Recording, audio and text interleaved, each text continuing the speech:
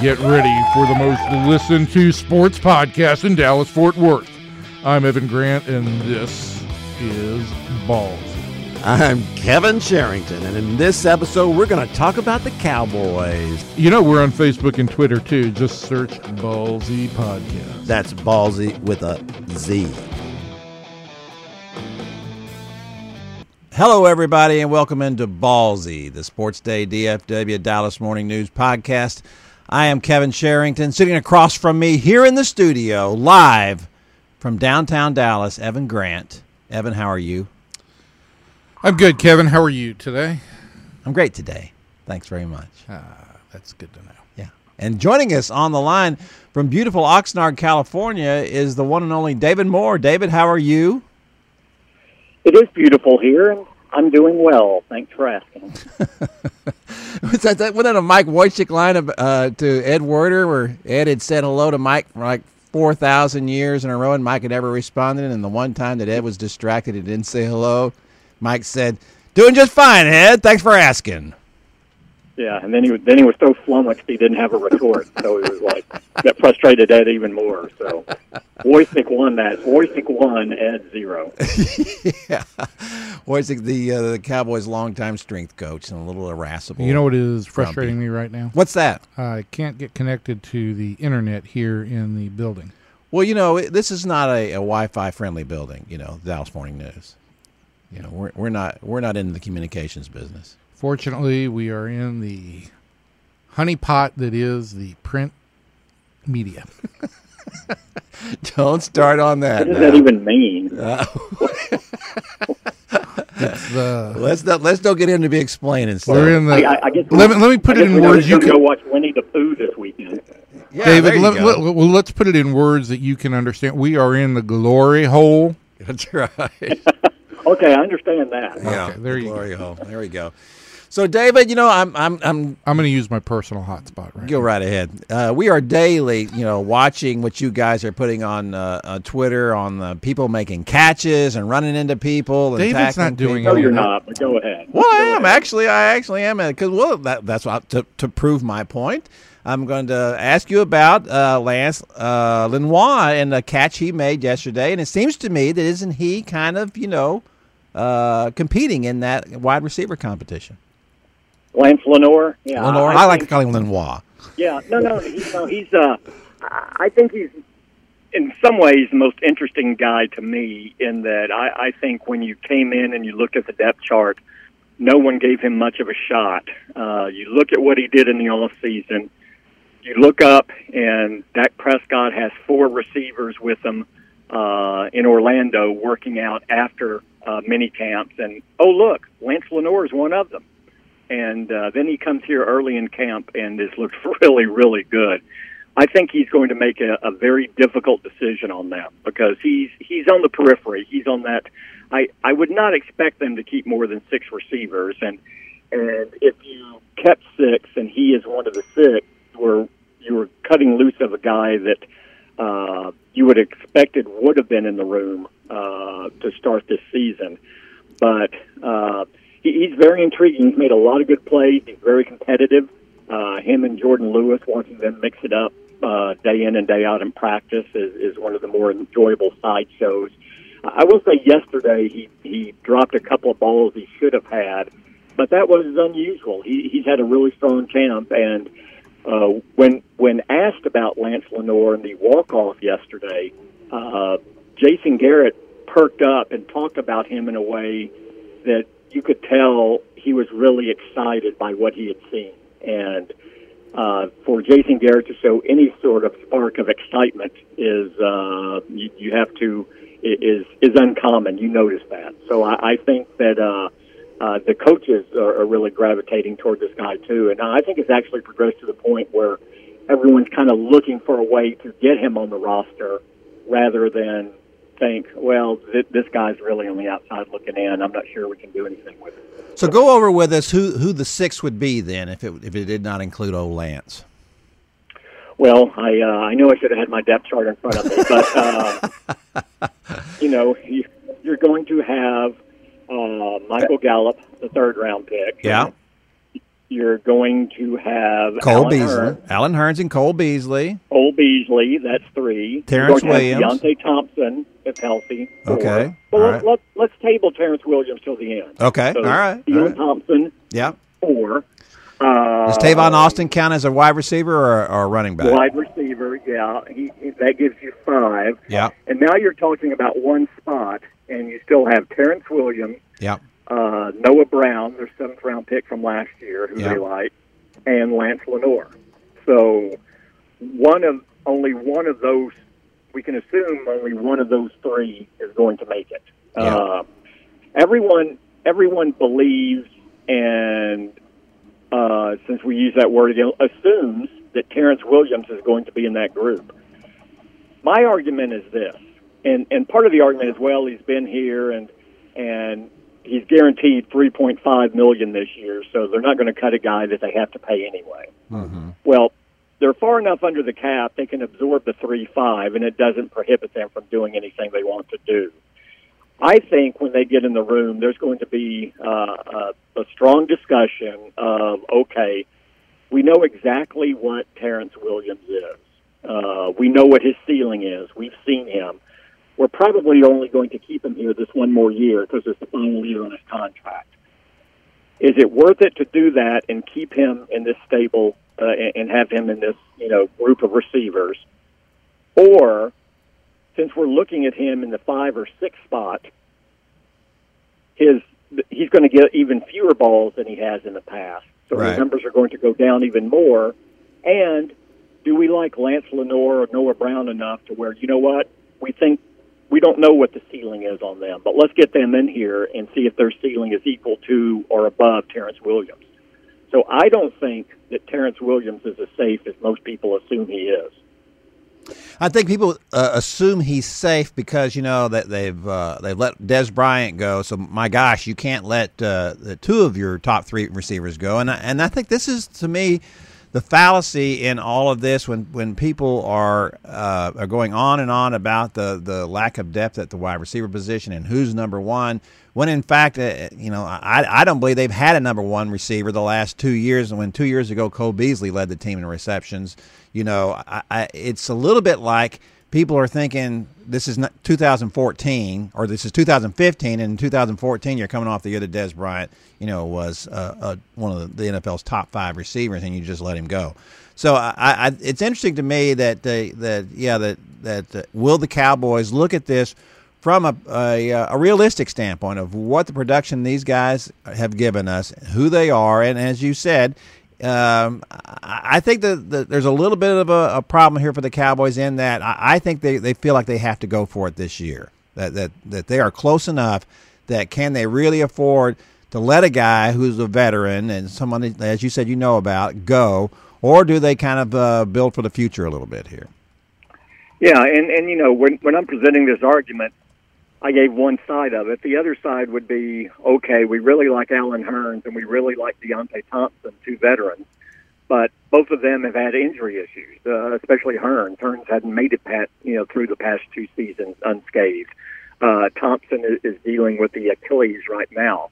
So do you keep Williams with the assumption that, well, you know what, all of these guys aren't going to be healthy, and he could soon find himself back in the role where he has performed fairly well for us as a complementary receiver. I think, by and large, the frustration with Terrence Williams has been that when Dez Bryant would go down for stretches and you asked him to be the lead receiver, he showed he could not do that. But can he just be part of the mix? We'll see. Like I said, I believe Terrence Williams somehow, some way will be in that wide receiver room when they make the cut down to 53 to start the regular season. But I do not believe it is a slam dunk. A lot of people think it is. I think there's going to be a lot of discussion that goes into it. And that's the other thing here, too. It's the injuries may sort all this out. It's rare that you get through an entire preseason without one of your receivers you were counting on being beat up or missing a significant amount of time at the start of the season. So we'll see how that unfolds for the Cowboys as well. David, Evan has a question. I just good.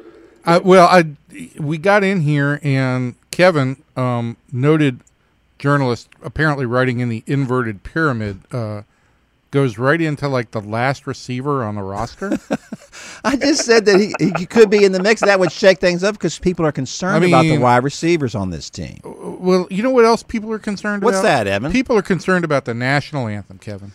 Evan, we're tired of talking about the national anthem. I mean, for fear of like inciting a lot of people, I'm tired of talking about it too, but it's taken on a new twist here. New twist? Go right ahead.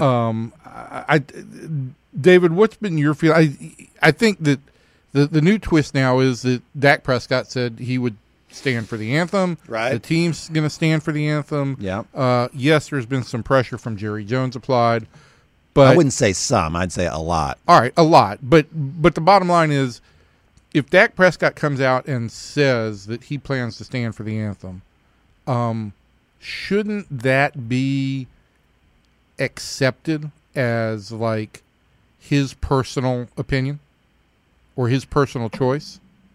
And I think we're right now in a phase where there is now some pressure that he's not doing the right thing. Yeah, in today's cultural war, he's been vilified, and he's said this 3 times since the start of training camp, and has been consistent with it. That his view is that he considers this a time of reflection and respect, that he will continue to stand for the anthem as he always has.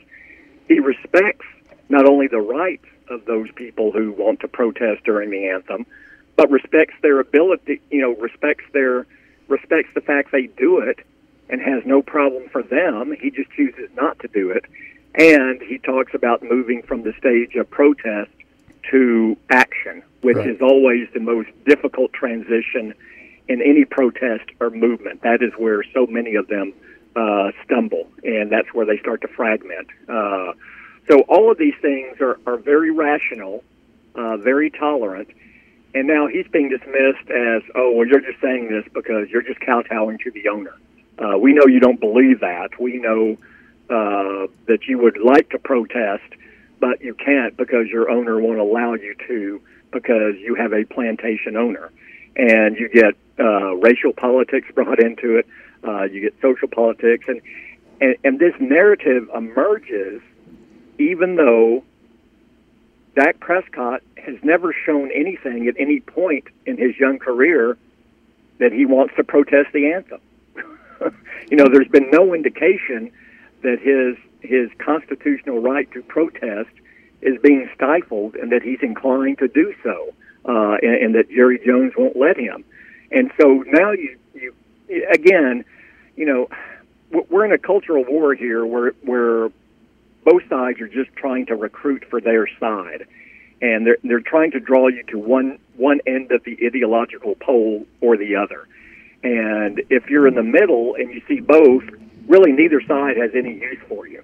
And so we've gone from having any rational discussion and any nuance to this issue, which I would argue that Dak Prescott, his stance shows some nuance, and I think most people do take that nuanced stance, but it's just dismissed or derided, and that's where, again, I think we've gotten to the stage. This is not a public discourse anymore. This is just a public, how can we recruit and get people to our side? And if you're not on our side, well, really, your opinion is completely dismissed, and you're derided. How can you really be a person of substance? Kevin, what are your thoughts on it? Well, I thought Tim Calishaw, our pal and colleague, expressed this very well when he said that Jerry.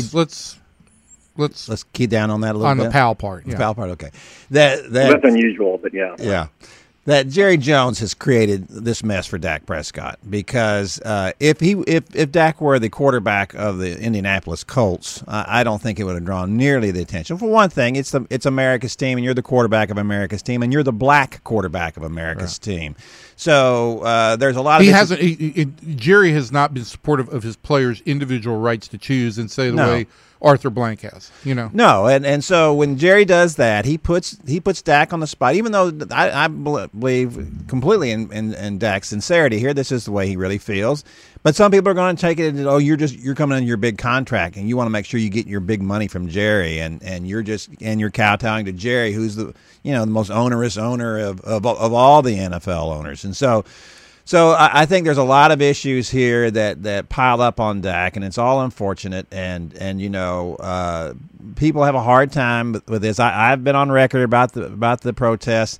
I'm all for players protesting. I don't appreciate the form of the protest. I think that any time that you take a form of protest that automatically alienates so many people just on the form of it, who might listen to you and might listen to what you have to say, but they are so offended by what you have done, then I think then what's the point of the protest? Obviously, you would hope that the point of a protest is that I want to get people to think, and I wanted them to listen to my side of the argument.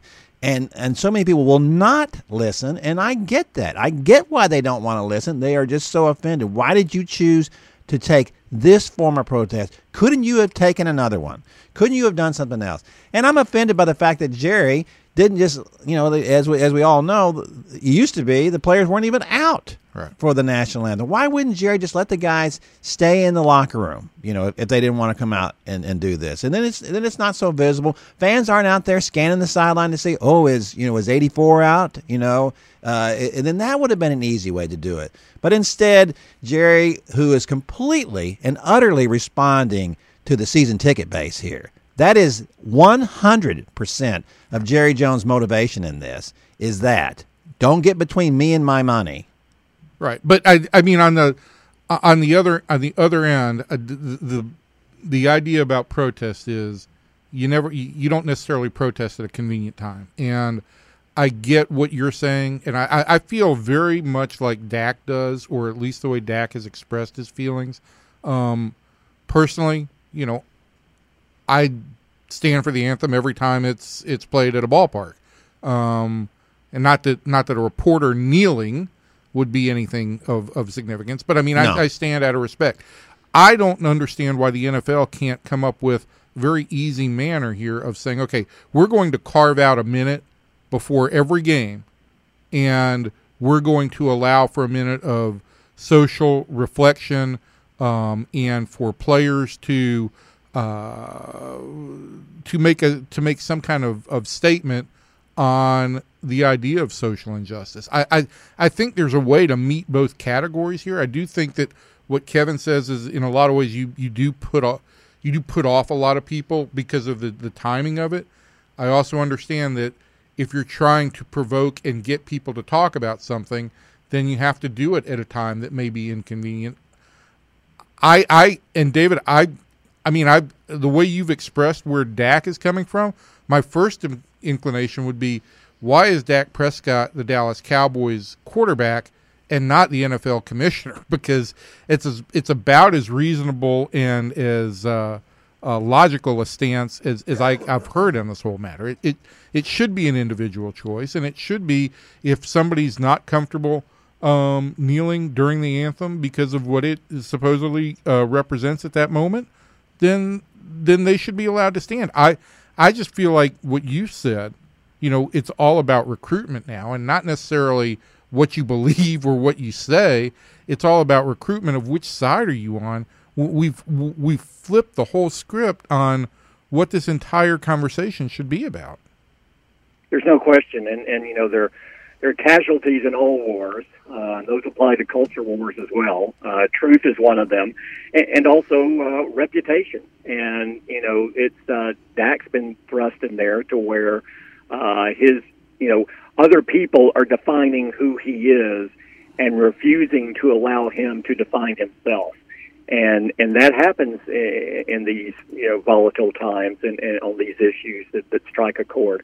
But let me try to bring something a little, because I think y'all hit on both sides of it. Let me try to bring in a little something else. Well, yeah, I mean, I just want to. You wrote today a story about the Cowboys' stance, and I do want you to give us a perspective also from what you're reporting within the team is. Well, yeah. From talking to them and their leadership council, and look, they're tired of talking about it, which is the reason there were no live quotes in the column today, because they want this to go. But they've taken the approach that, you know what, we're not on one side or the other. We're for our team and what's best for our team, and we respect the guys in here. We know everyone is not of one mind on this issue, but that doesn't mean we can't be unified in how we go about what we're doing, and we keep this about us. We don't allow this issue to splinter us. We don't allow the ideological poles to pull us apart and put some of us in one camp and the other. Let's put team first. Let's remember why we're here, and we can deal with these other issues kind of on our own time. And that's their approach, and I think that's the approach most teams will take. I think it's difficult to do with so much scrutiny on it, but I think it can be done. And what I was just going to add, I think to bring a little, since I used the word earlier, nuance on this.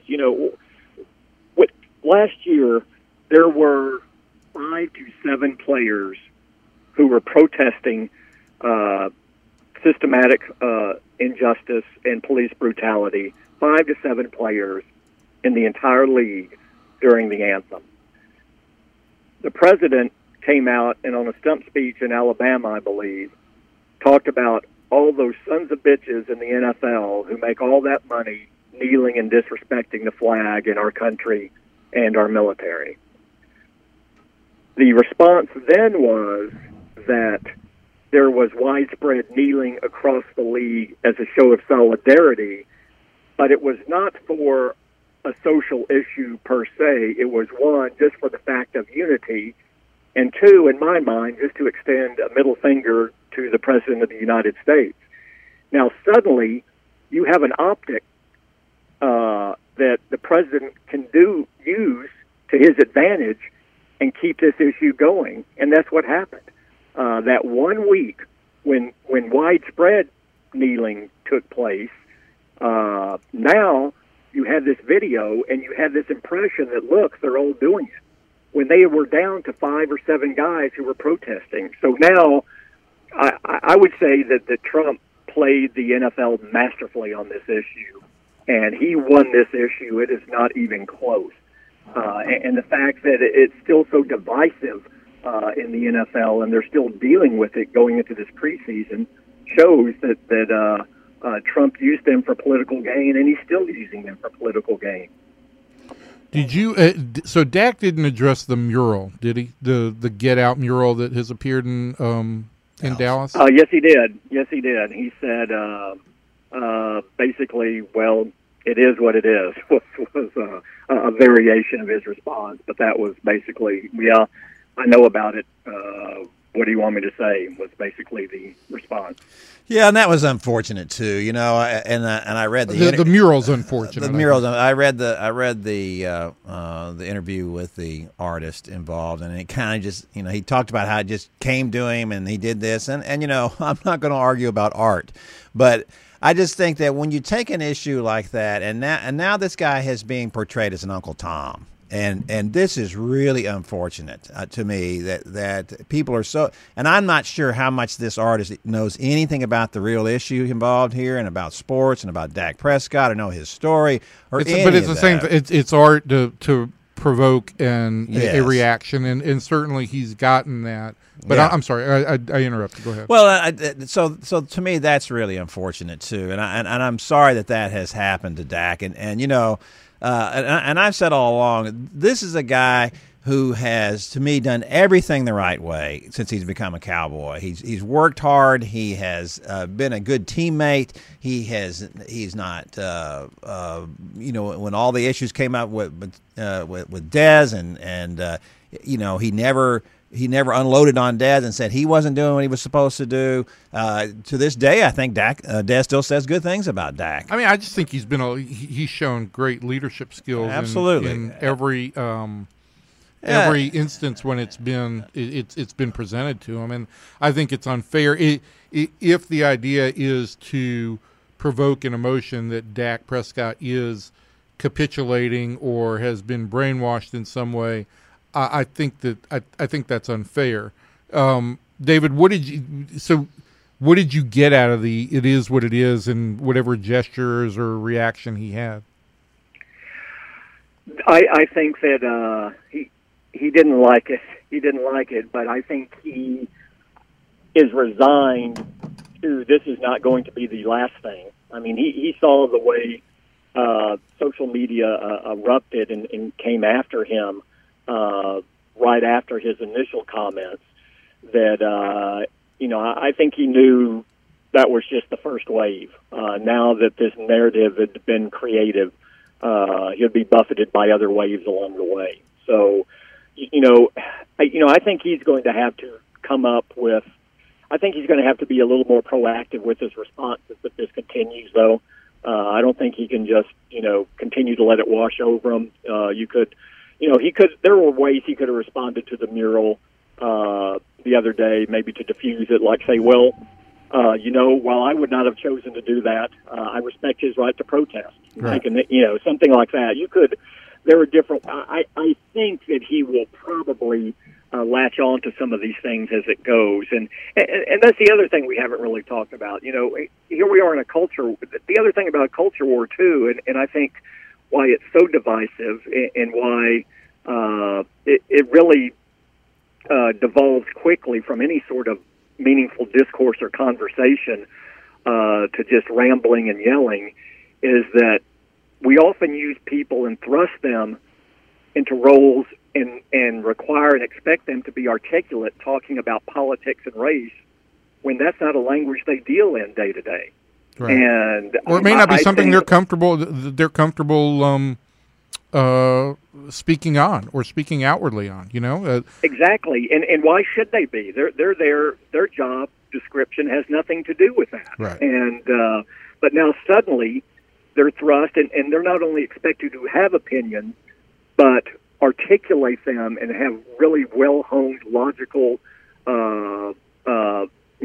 responses to very complex issues, and not just talking points. And I think that's a lot to ask of anyone. I know a lot of very smart people. When you start talking about the intersection of politics and race, it's a third rail in a lot of respects. Yeah. I mean, they become very cautious. They don't know what to say. They say something, and then they edit themselves, and then they go say something, and they know it's not right, but you already said it. How do you spin out of it? I think all of this would be very significant and important and meaningful if we were actually having a discussion about it. But we don't have public discussions about this. We just yell and retreat into our corners, and we make it. There's no safe zone for people to really talk through their feelings and thoughts and have a little bit stronger, help hone their thoughts on these issues. And so it's a missed opportunity in so many ways. And to me, this is just another one. And David, we've spent so much time talking about this. You've spent so much time at the epicenter of this for a long time. But Kevin brought up at the very start of this podcast an actual football issue. As we transition back into that, do you feel like the anthem and Papa John stuff, has that superseded anything on the field for this team, or is something like the makeup of the wide receivers something that's a bigger issue for the club? No, I think the Cowboys are used to dealing with distractions and owner-fueled distractions through the years. I think that swirls on the periphery. I think the anthem's a little different. I think this impacts every team across the league. But I think we're starting to see it play out from the questions and just what the response is going to be. And now that the Players Association, the extremes have been accounted for. Now you let everyone else get to work and come to a solution. And I think that's just how it will be going forward. So I don't think that's overshadowed or distracted from what's taking place here. It's really been a mundane camp, and other than that, it's been a very mundane camp. They come out, go to work. There aren't a lot of big, strong personalities on this team. It's very much taken on the persona of their head coach, Jason Garrett, where it's just come out, do your job. It's about consistency. Let's look at this. Let's see the depth chart changes today. Now let's go out and do it again. I think that they've been very workmanlike in their approach here, and I don't think there are any overriding concerns with this team going into the season. You have questions. I would say the biggest is, okay, what are you going to do at tight end? But even that, you're not going to replace Jason Witten and what he did for you, and no one expects you to replace the offensive production strictly with your tight end. You're going to do it by maybe throwing more to Ezekiel Elliott or Tavon Austin out of the backfield when you line them up there. You're going to use, maybe you go, instead of using 2 and 3 tight ends as much as you do, maybe you throw in more 4 and 5 wide receiver sets, and you have a couple of slot guys out there who are going to catch more passes without your tight end. So, I know Kevin and I have talked about this before. I don't have the concerns about the receiving game that so many people do. I think, in fact, I'm convinced you can't tell me otherwise that the combination of Alan Hearns and Michael Gallup are going to exceed the production you got out of Dez Bryant last year. You just can't tell me that won't happen. I think the two of those significantly will have more, and it doesn't matter that it's split among two of them. It's going to be more production. So no really crying, concerns. I mean, offensive line is good. We've seen them rebuild the defensive line. I think they feel good about linebacker depth now, and this young secondary, at least early in camp, looks really, really good. Kevin, I thought the defense looked pretty good at the end of last year. Kevin, you've had a unique perspective because you are very much invested as one of our general columnists in what goes on with the Cowboys. Yeah. But you also haven't been on the ground in Oxnard. So they won't let me go out there. And with good reason. So, I mean, you're watching this. Why would you bring that up? That's a sore point. Why would you bring that up? What is wrong with you? You know what happened was that they all voted out there and said, we do not want Kevin out here. They voted. I think Kate Harabalas voted for me, and she was the only one. I'll always... Yeah, because our vote matters, because they often listen to what we want to do. You're always welcome in surprise, Kevin. I know. All right, but so, I mean, as you sit here and you watch and you try and block out the anthem stuff to the best that you can, is the receiving core your number one focus, or what is your number one focus as a football analyst? Well, the way I look at this is that, as Dave and I talked about this last week, and Evan, when you were, wherever you were, when you weren't around, I was in Arizona. Yeah, I think that the receiver thing is much overblown. I think they've muddled along with it. So then, why did you start this whole podcast? Well, because I think people are always talking about it, and I want to have one guy. But I did butchering Lance Lenore's name. Yeah, I did. But here's the thing that to me, I just feel like that contrary to what a lot of people seem to think, and this is the way it always works, the team never performs the way you think it's going to. If you think it's going to be good, it goes bad. If you think it's going to be bad, it does. This team in particular? This team in particular, yeah. And I really feel like everything is lining up for this Cowboys team. I think that some of the moves they've made and the progress some of these guys have made, and of course it all depends on how healthy these guys are and how well they play. But I just think there's a lot of good things happening. And one of the things to me that I wanted to ask you about, David, before we get out, is the difference that Chris Richard has made. And, of course, they have not played a single game. So let's don't put too much into this.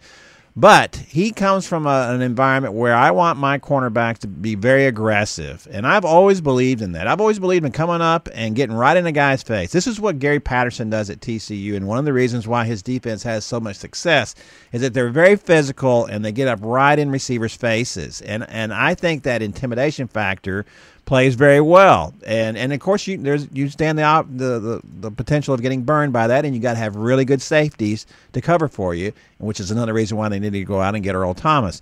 But I'm wondering, we've seen Byron Jones be a pretty good player so far in his career with the Cowboys, simply because he was so versatile and he did so many things. He was just an okay safety, though, not so great, and now he seems to be having the best camp of his life in this new regime. And I'm just wondering, if that plays out over the course of the season, How many times do you see that kind of thing happen where a player simply, if he'd have been in a different system, how much better or worse he might have been? Well, Byron Jones specifically, it's an interesting case with him because there was always they saw an upside to him for both positions, and they shuttled him around early based on what their needs were and their deficiencies were, and they were deficient in the secondary when they took him, so he bounced around some, and they came to the conclusion that, you know what, we think his ceiling is higher at safety. The one question is, will he be physical enough to reach that ceiling at safety?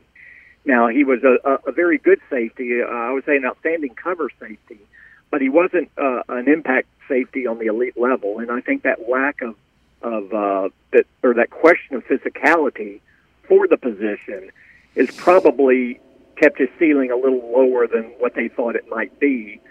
But them knowing that was what was going to keep it a little lower.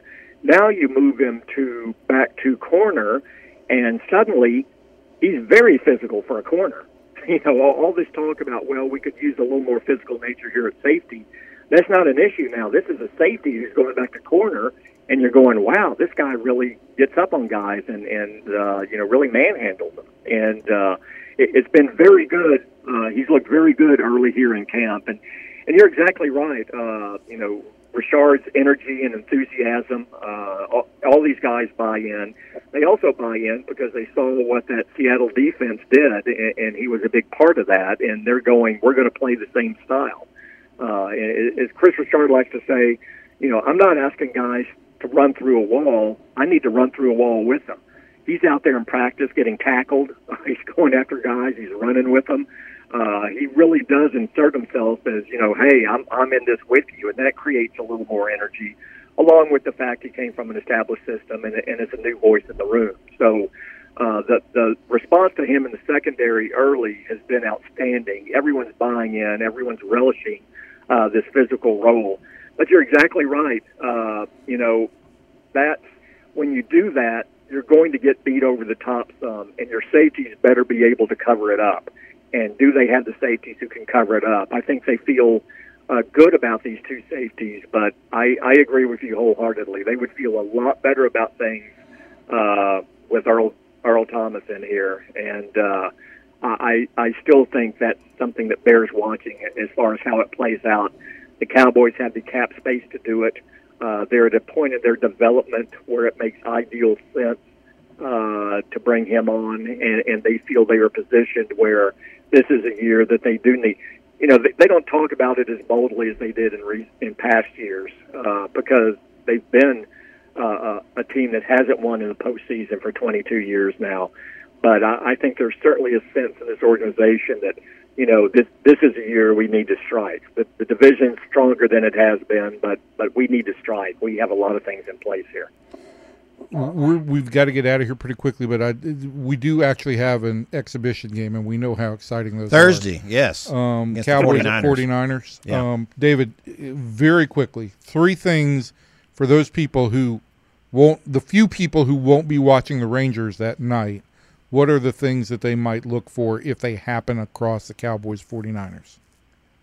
Well, first thing would be look for your rookie class, the Cowboys rookie class, and what they do. They'll get a lot of time in this game, particularly Van Der Esch, the number 1 pick. Connor Williams will get a lot of time in the offensive line, although it's hard to fixate on offensive linemen. But and obviously Michael Gallup as well. But the whole rookie class, but especially those 3 guys, you're going to get your first look at them in a Cowboys uniform and see whether your anticipation and excitement is justified or not. 2, I don't think you'll see a lot of Cooper Rush, who was a preseason standout last year. But you'll see Mike White, another rookie, but you'll see him at quarterback, see what he does there. I think those are the 2 main things because you're not going to see any of the other name players that much. So I would actually reduce it to 2 for the opener. Kevin, will you watch any of this game instead of the Rangers game? Yeah. No, not instead of the Rangers game, but will you make time to watch sure the Cowboys? I will watch it. Yeah, so what absolutely. will you watch?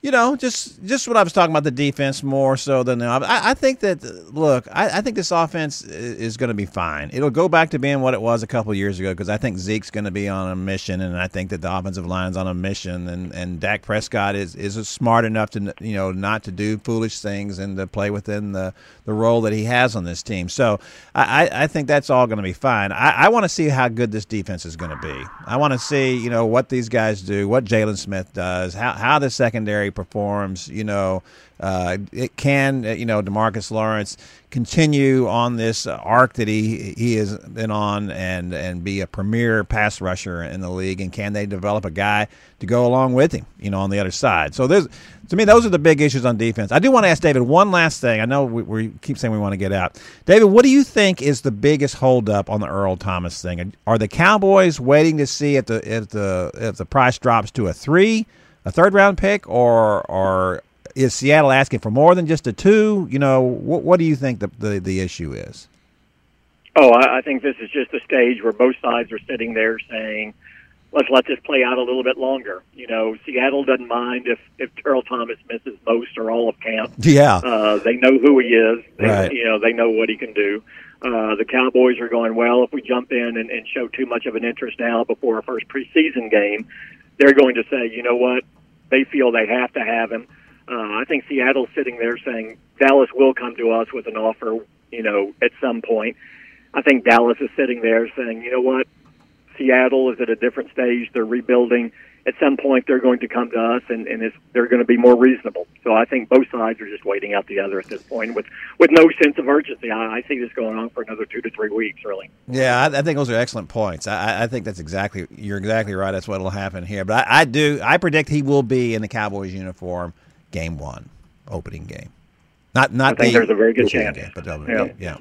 David, it's been great having you on as always. Lots of good points, lots of good stuff going on. I hope y'all are having nice team dinners there. And I know we want to get out, but did you want to ask another question, David? How much longer do you have of having to slum drinking California wines?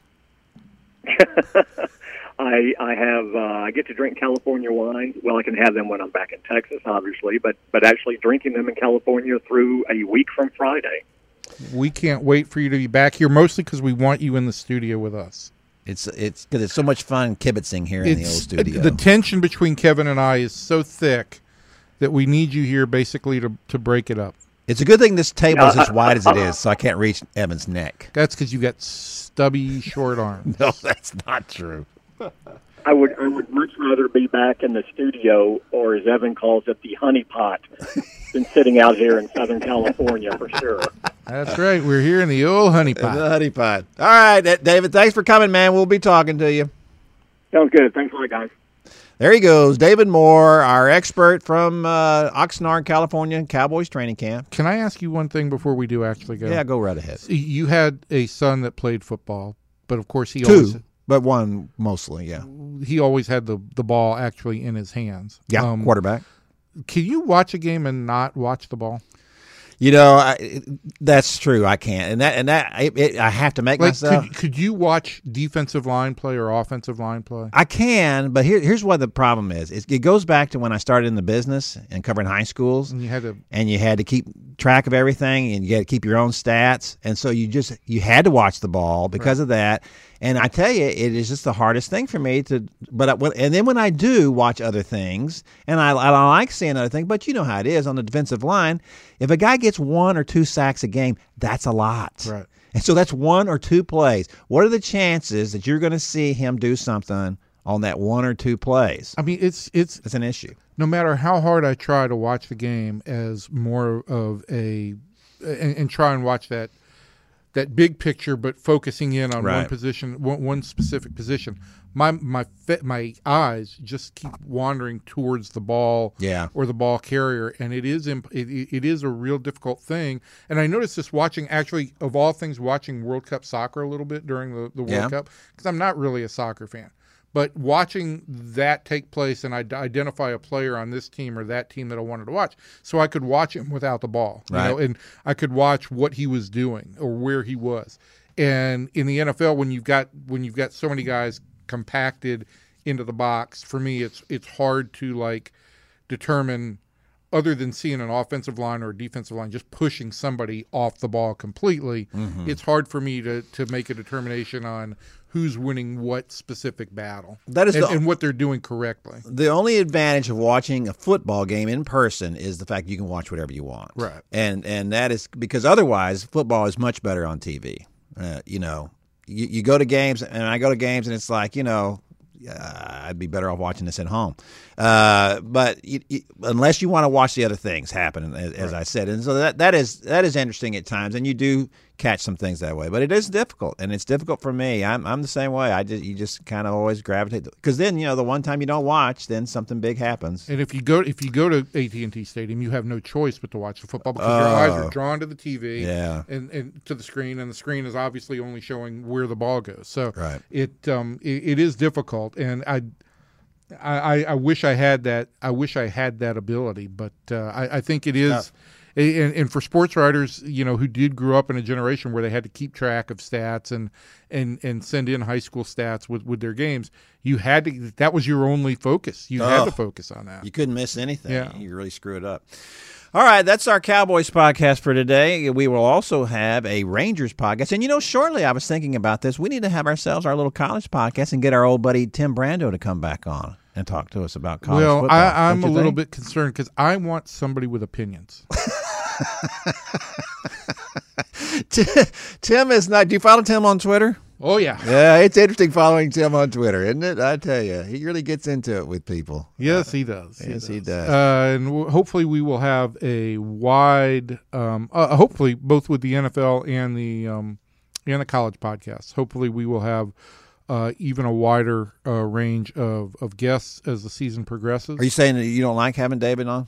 No, I David to me now is a host. He's no longer a guest. Oh, okay. But I'd also like to bring some other people in here. We had some great guests last year. I hope we can get Paul Feinbaum back on the college broadcast podcast.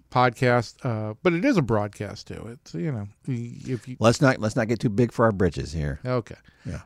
And we had Trey Wingo was great on the college broadcast podcast last year. And I'd like to be able to bring in a couple of NFL. We had Daryl Johnston on a couple of times. He was great. I hope we can duplicate some of that. Certainly. So, from everybody in here to everybody out there, thank you. Bye. Don't forget to subscribe via iTunes. You'll get new episodes every week. And follow us on Facebook and Twitter. Until next time, sports fans, see ya.